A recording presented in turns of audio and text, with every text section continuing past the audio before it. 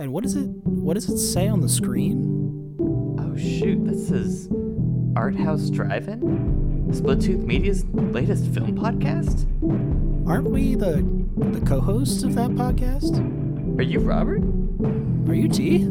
Oh snap! Is that our faces up in the sky? Looking pretty good. I guess we'll be coming back here pretty often then, at least every week. At least every week, talking about at least one film or two short films, or I guess we'll be going on a journey through the world of art house film, I guess. Yeah, that's gonna be pretty cool. Come along, everybody. More room in the drive-in.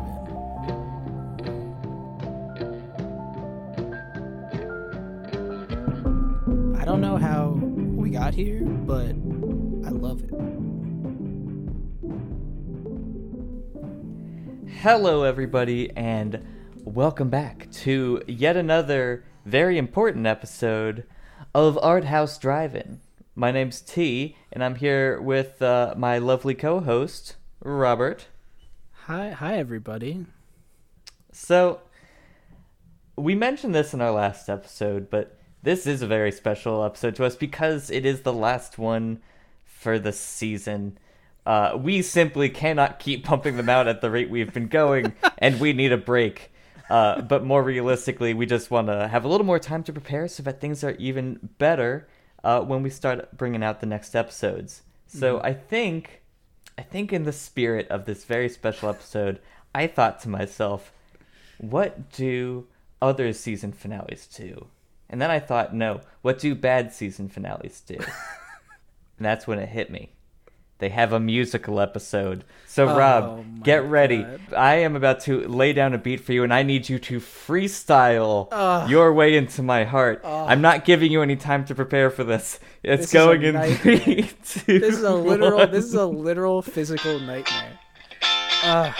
Hey, everybody. Welcome to the show. It's the show where we talk about weirdo I'm just films. kidding. That wasn't even the actual bit. Now, Rob, what actual good season finales do is they talk to the creators of the show and the cast afterwards in an interview-like session. So, Rob, I have to ask you, you've taken the podcast world by storm, as well as the film industry. What's your secret for success, Rob? One-word answers only. Loneliness. Awesome. I completely agree. Next, we've heard a lot about the second season of Art House Drive-In. Without spoiling too much, what's your favorite film for the next season? One word only, please. Forest. Yes, I don't know what that means. And, Rob, as anyone who knows you is well aware of, you are a hardcore vegan. What sort of vegan snacks do you eat to keep the energy going for these late recording sessions? Seaweed. Awesome. Okay, I think we've just gotten a peek behind the curtains of Art House Drive-In star Rob, last name redacted. Oh man. And I think we should probably get ahead with the film for this evening. Wow. Which, what is it again, Rob? Oh, so it's Faces by John Cassavetes. I feel like now the audience knows me so well. I feel like we're close friends after you know that I eat seaweed. So I picked, this is a very special episode other than being the finale because Faces is really the film that got me to where I am right now in time and space. Like, I said in the first episode that I took this Cassavetes and Bresson seminar called Strange Art, and this was the film. Strange it was, and this was the film that really popped me off and inspired me to go down this road of film studies land. And loneliness, apparently. And loneliness. I was going for it because, in this world we just sit in the dark watching movies most of our lives, so it's, sort of forced monasticism in watching all these films. I would argue that most people who go to the movies tend to go in groups or perhaps on a date. But no, that, truly for this, I have also been watching it alone. So what does that say about me? Anyway, without looking deep into my psychology. I mean, you've been my companion along this journey, which is very nice. I think that's the nice change of pace that I've liked is, getting to talk with you every day about, or not every day. That would be crazy. Every day schedule. Talk about burnout. Tell me how your first reaction was to Faces, because this is one of my favorite films of all time, like top 3, top 2. So I enjoyed it. I didn't so much like the topic matter, but after sitting around and thinking about it a little bit and seeing what other people had to say about Cassavetes and Faces, and more about what you had to say, I see that that's kind of his point. He was exposing a very ugly side of people. Yeah. So that's why I was so deeply uncomfortable watching it, but I think that he did just such a masterful job of portraying that. It was very interesting. Yeah, this is one of the most emotionally raw films, I'd say, that I've ever seen. Maybe the most raw emotional film. It's so honest and so brutal in the way that it paints interaction, which we'll go into in depth later on.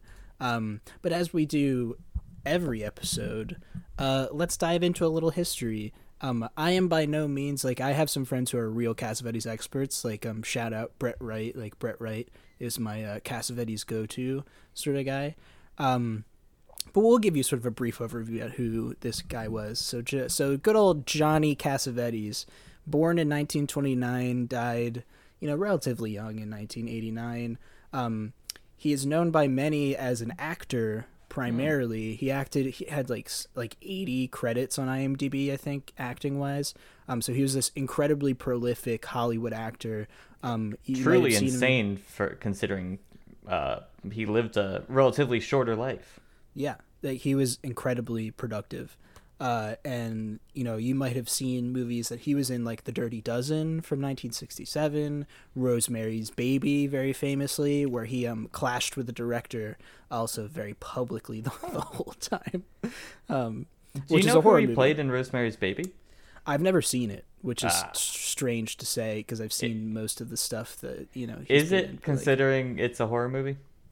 I would like to see it, honestly, just for the fact that he's in it, but I've also heard it's a pretty good film. So it is. I can't think of who he is. I'm gonna try to figure this out later. But yeah. We'll watch movies where he actually acts in, so you'll probably you'll recognize him later on. Sweet. He's also in a film that we're definitely going to cover at some point, Mikey and Nicky, which is directed by Elaine May, one of the great American directors who's kind of unsung from 1976. He's also in like The Killers and a bunch of other Hollywood schlocky films. But as a director, he's known for Shadows in 1958, his inaugural film, Husbands in 1970, A Woman Under the Influence, one of my personal favorites, in 1974, Killing of a Chinese Bookie in 1976, Opening Night in 1977, and those are my favorites. There's also Love Streams, Minnie and Moskowitz, that kind of thing. So it seems that Faces was one of his earlier works then? Yeah, it was his second directorial, like his like second major directed work. I think he directed other stuff for like TV and things like that, but this is like his second major film. And that kind of kick-started the rest of them, I suppose. Definitely, yeah. Shadows was successful, but this was like a very successful film for him, and we'll talk about why right now. So, and some background: John Cassavetes is sort of almost like a cliche, even though he's a very unique person, where he was this like swashbuckling, hard partying, visionary artist who's known for gallivanting around Hollywood. He's in like so many Hollywood biographies, I'm sure, partying it up with Peter Falk and Ben Gazzara and all those people. Classic sort of legendary Hollywood unique cliche. Sort of, but he's a very divided figure, and like, if you read about him, he has this one side of him where he's like kind of conniving and manipulative and gets lots of people to work for no money on his independent films. For exposure, perhaps? For exposure, perhaps. A lot of them were like students. Weirdly enough, Steven Spielberg was actually a PA on Faces for 8 days before he got sick and tired of it and quit. Which is Really? fun. Yeah, which is hilarious. But on the other side, he was this like incredible empath, and he could connect with anybody, and he was known for like creating these atmospheres where actors could get their best performances. Like all of his mainstays that he worked with, mainstay actors, say that working with Cassavetes was the greatest part of their career creatively.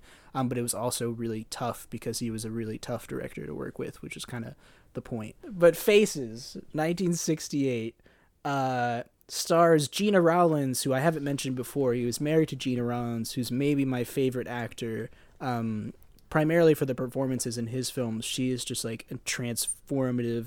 She's America's sweetheart. She's an incredible actress, and she's incredible in Faces. But she's amazing in A Woman Under the Influence, which everyone should check out. It also stars John Marley, Seymour Cassel, who's another one of my faves, and Lynn Carlin. We usually don't shout out like the actors in every film, but because this film is so acting heavy, I thought it was sort of important too. Mm-hmm. He made Faces during sort of what he describes as a creative lull in his career. Where he was still doing lots of stuff, but he said like he wasn't doing anything that made him really passionate at the time. He was working for a company called Screen Gems in their like new concepts department, and they just kept because he was like trying to write for TV or create ideas for TV, and they kept like turning him down. He had like 20 proposals or something that all got rejected, and jeez. Yeah, so he was like at that time he was just like, screw it, I'm gonna make a film myself. I'm going to fully finance. He paid for the entire thing, $225,000 to make this film all told. Woo! Apparently. And he was one of the first, I haven't mentioned this before, he's one of the first directors to really like fully finance big independent films. Like there are many films that were before this that were financed by the filmmakers, but like this is one of the first that has like a big exposure, I should say, So that's why he wanted people to be paid in exposure, because he spent all of his money making it. Yeah, exactly. And that's sort of still a dick move, but okay. Still a dick move, but it's also like he would give people points on the project, like all of those kind of weird film industry things to say like we'll pay you later sort of thing. But that's kind of the independent film gig, unfortunately, because there's not a lot of money in it in general. But in this way, he was able to work with like friends and acquaintances. Like a lot of the actors who worked on the project weren't super successful professionals, other than Gina Rowlands, and John Marley had some success, but like most of them were, I wouldn't say full amateurs, but like had some maybe a little bit of experience, but not super stars. Like he would work with later, like Peter Falk, like was in a bunch of his films, and Peter Falk is like this huge famous actor. Right. And he says that he wrote Faces in a lot of sort of like desperation. Like he said, I wrote Faces out of a lot of anger and dismay with society.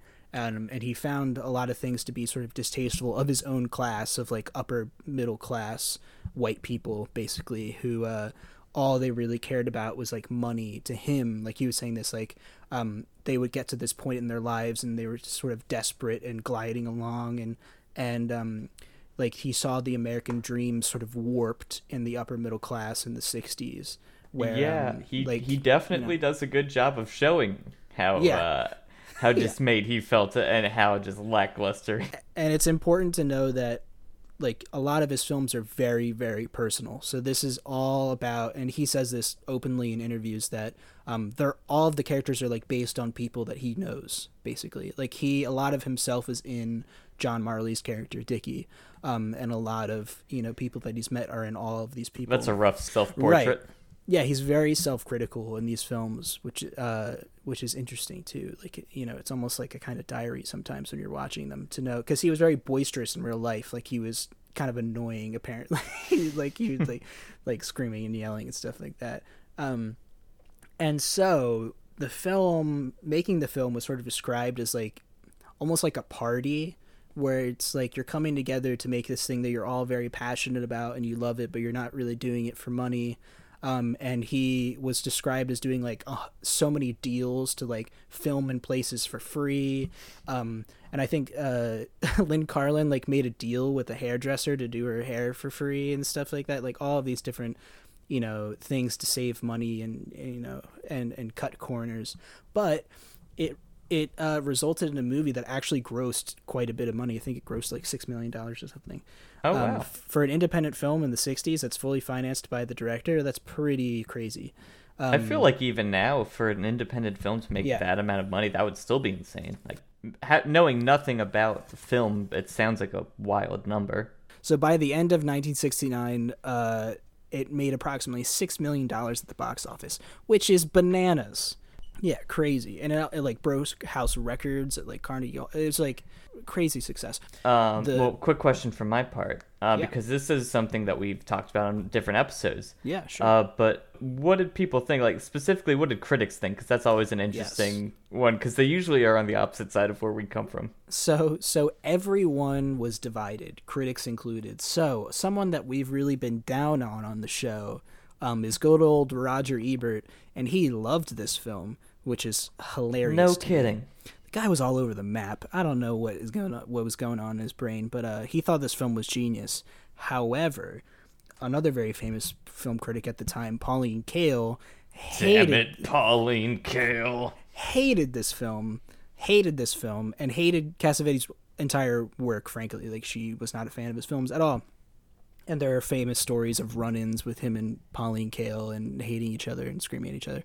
And I don't have the same taste as Pauline Kael at all, so, you know, I get it. But audiences were also very divided on it because it's weird because a lot of people went to see it, right? But there were many, many walkouts where people would go to the movie and leave in droves, which is crazy. I've never walked out of a film ever. Really? I walked out of a film in a class once, I think. What was that one? It was probably a film that I would like now. It's called Discreet Charms of the Bourgeoisie. It's by Louise Boonwell, and I would probably appreciate it now. I was just having a bad day, and I was like, I can't take this film. And the professor, it was one of those classes where like the professor's not there. Yeah, I've walked out of a film, The Grinch, with Jim Carrey. Whoa. Yeah. Hated it? That was also when I was a lot younger, probably 13 or 14. It wasn't when it came out, I don't think. I remember that film being kind of terrifying. Yeah. Sorry, I didn't mean to sidebar there. So, it's weird. People complained, or audiences complained, that he didn't explain enough about the motives of each character, that things were sort of unclear, that it was confusing, that obviously was... Isn't that something that Ebert, like, complained about in Taste of Cherry, and now for this one he's saying, oh, it's fine? In his little snippet of the review I read of Faces, he's like, this is such an honest portrayal of family life and of communication and things like that.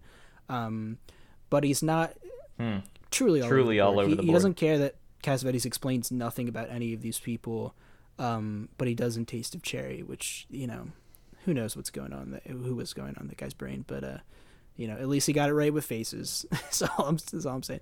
But we could go on and on about the history of this film. There's so much, like there's so much to read about it out there. So please, I implore you all to go and dive into the crazy stories around this film and his other films. But now, T, would you like to give a little synopsis of what goes on in this weird world? Would I? Please, would you? I sure would. So, let's see. Where to begin? Yes, the beginning. So Faces is thankfully a return to the more narrative films that we have been avoiding for the past couple episodes. I could go very in-depth and tell you every little thing that goes on in this scene, but how would that be fun? The important thing is to know that you have a few main characters. You've got Dickie. You've got Dickie's wife, Maria. You've got Dickie's woman associate, his gal pal, his special lady friend, Jeannie. You have Maria's friends. You have a local gigolo named Chet. and a few assholes named Jackson, McCarthy, and Freddy. So the film primarily follows Dickie and his wife Maria. Dickie loves going out on the town, partying with his good pal Freddy, and meeting up with Jeannie, who he is allegedly in love with, although he is married to his wife. Although that ends rather quickly in the film.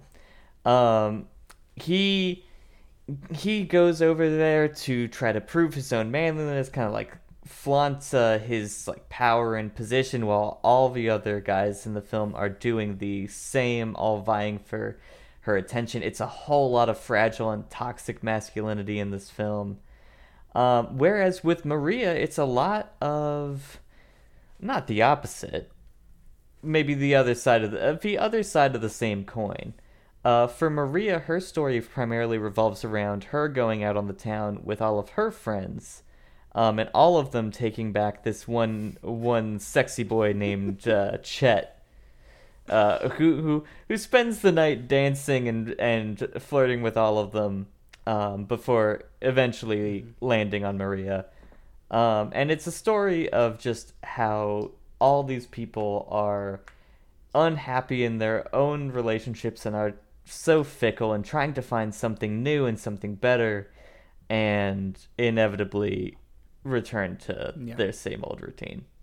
It was a very a very depressing film in the comparisons that you could make to society even now, despite the fact that it was made in 1968. This is a very universal film, I find, at least.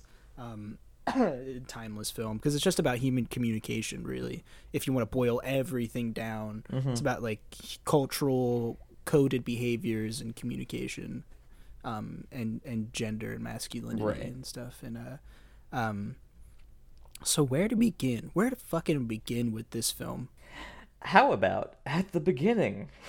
Something that we talked about before recording, that to me is one of the most interesting areas, is how emotional atmospheres will clash together in these scenes, especially in the beginning sequence. So you see, you see Jeannie. 100%. We talked about this sequence in particular, which is, I think, one of your faves, but you see Jeannie and Freddy and Dickie gallivanting around, and they're performing for each other, and you see these emotions like bouncing around the room practically about how they're connecting with each other.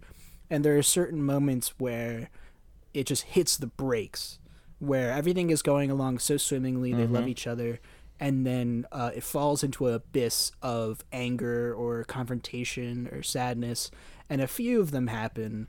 One of the most interesting ones in the beginning is when Fred says, like, screw friendship or something like that. He's like, it's doesn't mean anything. And Dickie's like, what do you mean? Like, friendship is important. Like, you know how long I've known this schmuck? And like, it feels like someone turned on the emergency brake in a car, and it's just come to a halt, like this, or this train or something like that. It's just like the happiness and sadness and anger are just like clashing together like clouds almost. You know what I mean? Yeah, and it's interesting because a lot of the times in this film, these shifts in tone happen when someone's masculinity is threatened. For instance, when it suddenly becomes clear that Jeannie likes Dickie a little more than Freddy, he immediately narrows his eyes and like, so how much do you cost? You have to cost something. That moment kills me every time I see it. And we'll talk about this in a bit, he closes up on Freddy's face, and you see like the anger in his facial expression as he asks her this, and you see his lizard brain reptilian pop out a eyes bit. Flash, his reptilian eyelids, and it's just so cutting because he knows exactly what he's doing. He just knows he's cutting away the emotional connection that they're all feeling this whole time, in spite. And that's a part of this where Cassavetes puts these contrasting emotional atmospheres or tones together in one sequence, in sort of not a haphazard way, but a very jarring way. And to me, it's so profound the way he does that. It never feels contrived. It always feels organic and incredibly sort of powerful. Yeah, you can absolutely see where every Yeah. character is coming from in this film.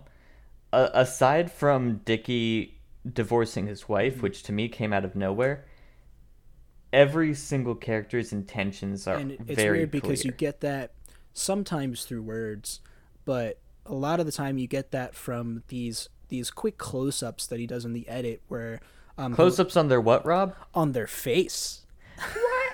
And so like there will be these sequences. The sequence that stands out to me is when Chet and the ladies are sitting around, Chet and the and ladies. Chet says Coming at something you live at Orlando. on the ones and twos. So and when he cuts to, Chet speaking, and it cuts to Louise, Maria, Florence, Billy May, back to Chet, you feel through these snippets of people's faces and eyes and expressions how they're feeling at that moment, because their performances are so on top of it. Their performances are so great, and it Yeah, really, especially like you said, these were amateur actors. They did not come off that way.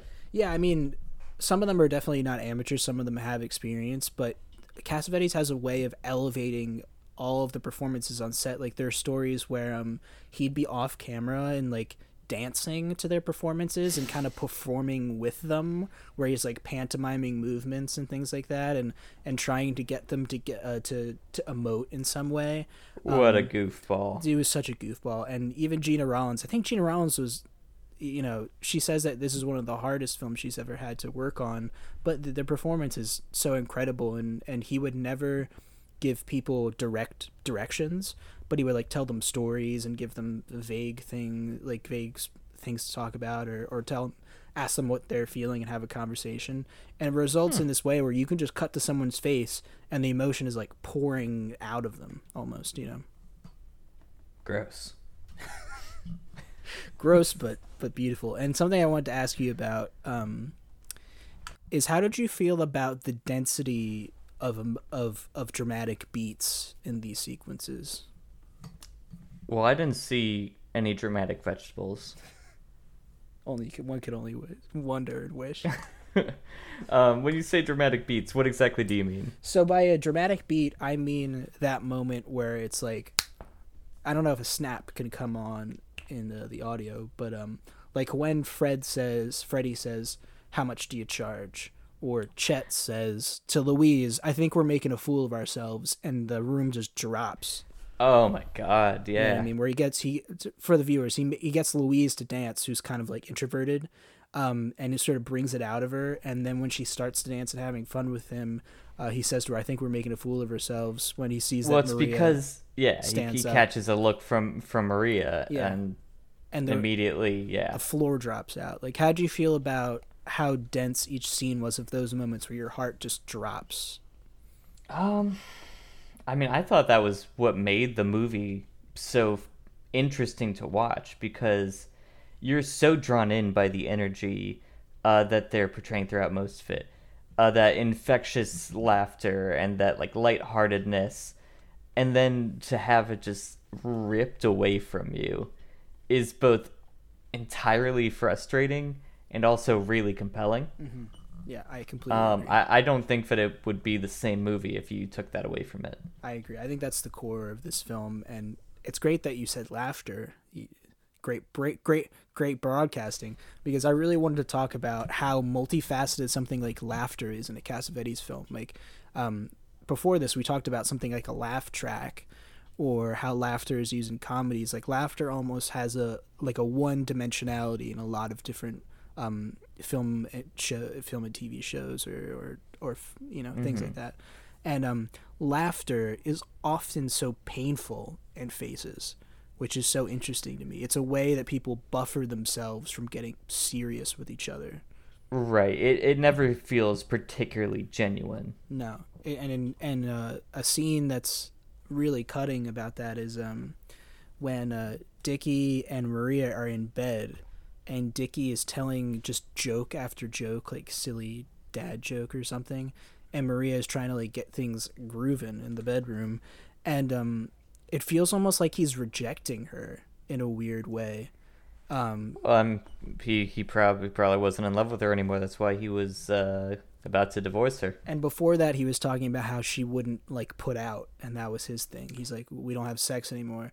But he's in bed, sort of avoiding intimacy by telling jokes and laughing with her, and not getting serious. Like, and he even says that in the film where he says, friends are people that don't get serious with each other. They just laugh. So laugh is like a border from connection sometimes in this film.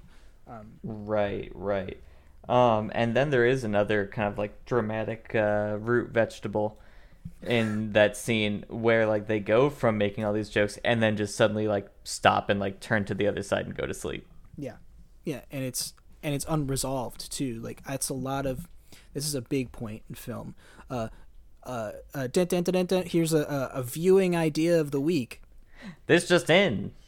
Viewing idea of the week. Resolution is a huge thing in cinema. Things need to be resolved all the fucking time. If you're writing a script out there, making a film, people want to see things that are resolved. This film has so many things that are not resolved, which is like how life is. You know what I mean? What happened to Chet? What happened to Chet? What happens to their marriage after the film ends? What happens with all the ladies? What happens with Florence? God, with Florence. Oh, poor Florence. We could really go in on the complicated character that is Florence, the lonely housewife. This could be like a 12-hour podcast. We don't. Yeah, that is something that like we should probably cover. We cannot cover everything about Faces in 45 minutes, no matter how hard we try. I'm looking at the list of things we have to say, and we're already most of the way through this episode. And we're nowhere near close. And that's what makes Faces amazing, too, is like you could talk about one B or C, even C character for like 15 minutes, and you can have a beautiful conversation about it. That's why Cassavetes films are so incredible to me, is that he packs so much into them. It's like he's packing a suitcase full of ideas and like stomping on it and standing on it using like a sledgehammer to zip it up. Yeah, not a wasted scene in this one. No, not a wasted moment. And another thing I wanted to talk about is sort of like at the beginning of the film, but there are all these sort of coded behaviors that lie throughout Faces, but Cassavetes films in general, where it's like, good morning, how are you, hello, and like the handshakes, and what is your business, this is my business, and things like that. This way of are you a golf man? Oh no, a tennis man. Oh, tennis. Yeah, the like small talk, superficiality, way of communicating. Superficiality, that's a good word. Yeah, because it's like, sometimes in films you see these conversations where people are connecting in such a deep, profound way. There are so many conversations in Faces that are so superficial in what they're saying, and it's all the emotion sort of behind it, Mm-hmm. And it's sort of funny because in other movies, a lot of times I'll be watching and I'll be like, nobody talks like this. Nobody goes up to a stranger and it's just like, man, the superficiality of life, am I right? Yeah. Or no, they do, but they're always really drunk when they say that. Yeah. But in this one, it was like the small talk you'd see like in an elevator, like with coworkers you don't know super well. Yeah. Or something like that, and it just made me so sad. Yeah, and you see the two characters that really resist that too are Chet and Jeannie, right? Like Chet even says at one point in the film, we won't say what happens before this, but he says that people act so mechanically, and even he does. He's like, I'm the sexy guy. Yeah, I can get anything I want. And he's talking about himself as a robot, and like he's enacting this persona. And Jeannie tries to cut through Dickie's persona. Do you think she's very successful, T, in doing that? Without giving too much away, no. I'd say she fucking doesn't. She tries so hard, though, and Dickie resists her cutting it like through his exterior almost, or he lets her in a little bit and then rejects her sort of outright at the end, which is in a very similar, in a very mirrored scene to what you see him doing to his wife when they're in bed trying to get intimate. Later in the film, won't say how, won't say why, but him and Jeannie are in bed together as well. and he's doing the same shit. Yeah. He's making jokes. He's doing tongue twisters. Yeah. It's funny. He got what he wanted, and then he realized it still didn't make him happy, and so he's put up those walls yet again. Yeah, and it's this sort of like emotional cruelty almost and disconnection that is so heartbreaking about this film, but so honest. It's so weird to say that about film, like, oh, this film is so honest, but like, watch this film and you'll see so many things that you have gone through daily for your whole life, but highlighted and hyperbolized on film in a way that's very cutting and very like what is he, almost like educational almost. It's like highlighting the sort of like emotional systems that we go through every day but maybe don't always think about, you know. Mm-hmm. Yeah, and definitely highlights all sorts of issues with masculinity. Oh yeah. Wow, the dudes in this film. Oh my god. I mean, it reminded me of like stories I've read online or heard from friends about those like quote unquote nice guys. Mm-hmm. Oh yeah. Just so utterly cringy, just constantly trying to one up each other, like flexing on other guys, like to establish dominance. Yeah. Talking down to women, like being surprised when they have anything to say, Mm-hmm. or saying you don't talk enough, you talk too much. It was, oh god, it was horrible. Really, really rough to watch. Yeah, and it's crazy that a movie that came out, you know, sort of early for this, like this is a tome of toxic masculinity and maybe just like the dominance that people need to revert on each other, but like, and the best example of that is McCarthy and Jackson. So Absolutely. So McCarthy is I don't know his title. He's some like moderately successful business person, and Jackson is his underling. So Jackson is constantly fawning on him and making sure he's happy and helping him out. And and just to set the scene a little bit, this sequence comes right after Dickie divorces his wife and goes to meet up with Jeannie. So these two men are vying for her attention as well as her friend. Yeah. And then Dickie shows up, throwing an extra wrench into the situation. Yeah, and to a point where they actually physically fight. And then McCarthy like hurts his knee or something, and Jackson has to like stroke his ego to get him back in. And then they become friends once McCarthy learns that Dickie is like the chairman of the board of this big company, and he sort of like is like subservient to him after that. It's so strange. It's almost like watching like Animal Planet or something. Mm-hmm. It's like watching a nature documentary, but you realize that yes, the head lion has proved his dominance over the younger vying male and has now added him to his pack. And the heartbreaking thing is that McCarthy goes into Jeannie's bedroom and sort of gushes to her about his sadness and his sort of like failures in life and his hopelessness and his helplessness almost. And then he, after like gushing to Jeannie like a therapist, he goes into the bathroom and messes up his hair and messes up his clothes to make it look like he just had sex with her, and goes out to Jackson and is like, oh man, I just made it, baby. I just had some nice intercourse. And it's crazy. Yeah. It's like you would brag about having sort of, you know, sex with Jeannie and cover up the fact that you were just like emotionally connecting with her too. Mm-hmm. Yeah, not to mention it felt like that scene was yet another slight for him, because he suddenly became vulnerable for this woman. He opened up and talked about this stuff, and she didn't kind of reciprocate in the same fashion. Mm-hmm. Yeah. And so all of a sudden, like, his ego's under attack. Yeah. And he has to make this up to kind of feel like he's the man again. Exactly. And another character in the beginning sequence, Fred, even says, or is it Freddy? Someone in this film says, my reputation is at stake here. I think it was Freddy. Yeah, when he first says, what do you charge? And Dickie starts to argue with him, and he's like, no, my reputation is at stake here. And that, to me, is very cutting to how sort of like patriarchal behavioral codes act in these situations. And Absolutely. Cassavetes was also, just to let people know, he was kind of like a macho dude. He was like an athletic guy, and known for being this sort of masculine guy, but at the same time is sort of self-critical in this way. We could talk Yeah. about so much more in this film. We could spend hours and hours and hours on this film. We would be doing ourselves a disservice if we didn't just go for a little bit on the ending scene. Oh yes, that is. We cannot talk about this film without talking about the ending scene. So let me set the scene. So I won't say there's a big thing that happens. I'm not gonna say what it is because I won't spoil it. But Yeah, just watch the film. It's not all that long. It's like what, Yeah. 2 hours? yeah, it's at 2:10, something like that. It's on Criterion. Yep. Check it out. Check it out. Sponsor us, Criterion, please.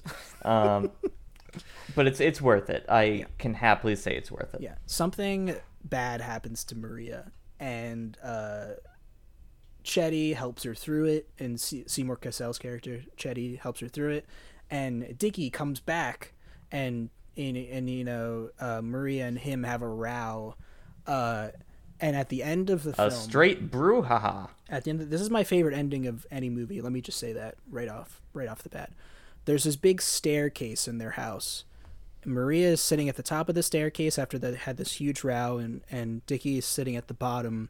He gets cigarettes from the kitchen, and they're just sitting there smoking for the briefest of moments, where it seems like they're at the trough of a wave that just crashed, and they're sitting there in this like moment of almost just like complete exhaustion, emotionally, physically, everything. And they're just sitting there smoking cigarettes in this like beautifully shot staircase, and they're just like, what else can I do? I'm just gonna sit here and smoke cigarettes before I have to like pick up the pieces of my life again.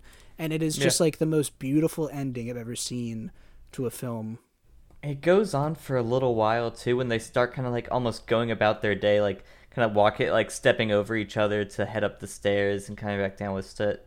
And it's in complete silence. They don't really say anything to each other. It's just like they both know what the other has been doing, and now they're back, and they'll have to resolve that at some point, maybe. But for now, they're Who knows? just gonna sit there. They could even just stay together for. You have no idea. You have no idea what's gonna happen, and it's like, Yeah, there's that resolution in films coming at you again. oh yeah, this is a huge part in Cassavetes movies where at the end of them, a lot of the times, nothing is resolved and people just go about their lives like almost nothing. They try to do it like nothing has happened, which is him trying to say like this is what happens to people in their life. They go through these like huge traumatic events and and don't resolve them and are just forced to go about their day, and it leaves these sort of like ingrained traumas in people, like, you know what I mean? Like after looking at the ending, you think about if there's room for like emotional resolution in this type of like American society, you know what I mean? But unfortunately, that's gonna have to remain a hypothetical because we'll never know how it all ends. We'll never know how it all ends, but we'll watch the movie 1,000 more times trying to I would definitely watch it again. I would show someone this film for sure. Woo! Yes. Man. Show everyone boy. Cassavetes films, because this is another thing. Like, I worked for a director for for a long time. He's kind of a friend now in New York, and we always had arguments about if people know who Cassavetes is. And he's like, "Come on, man! He's like one of the most famous American directors of all time." But like, I knew so many people our age in film school who had no idea who Cassavetes was. These are film students. Yeah, I can safely tell you I had no idea who he was before this. So the more people that watch Cassavetes films, to me, the better, because I am a huge Cassavetes nut fandom person. Maybe not of him as a person as much, let's say. Although he wasn't like a monster, he was just kind of a son of a bitch. But he made some of the best American films of all time. And Gina Rollins, I want to say, as an actress, puts on some of the best performances of all time in his films. So, how did you feel about your first season of diving into the pool of art house film? It took me places I didn't quite expect to go. Before this, I definitely didn't have to think in depth about the films I'd watched before. I wasn't strictly a Marvel or action movie guy, but like I definitely didn't put them under this kind of microscope before. It's interesting getting to hear about all the ways that these are produced and all the film theories and techniques that you've told me about throughout the past couple months. I can safely say I'm looking forward to learning more. Oh, it's gonna get crazy, cause I haven't been holding back, but I got doozy after. We could do this forever. And for me, my goal as a film person, I don't know. I work in the film industry now, and I've been in academia for a while. My goal is to sort of connect people with this kind of film, and this is, one of the best ways to do that, and frankly, one of the most fun ways. So this is a pleasure. But we're at about that time Yeah. where we need to start wrapping things up. And unfortunately, there won't be a film next week. There might not be a film the week after that. But we will definitely be keeping everyone posted. We will be posting on Twitter what we intend on doing. And until then, I mean, please follow all the lovely programs on Splittooth. Keep reading all of the film reviews and synesthesia and the split picks, which I imagine are just going to be continuing for a while after this. Yeah, we're going to put some work into, with our experience that we've gotten through this season to improve and keep growing. And we're very happy that our tiny audience seems to be growing by the week and that people seem to be digging our stuff. And please reach out to us on Twitter to say films that we should cover or have reactions to the episode down in the comments, all that media creator stuff. Oh, absolutely. If you've got some complaints or some questions or think that we misspoke, we probably did. Please just shoot us a message. Yeah. We won't take it very personally. I'll cry about it and I'll be thinking about it for years to come, but that's not your problem. Well, with that, I think we are going to leave you to the rest of your evenings, afternoons, morning, what have you. I don't know when you listen to this.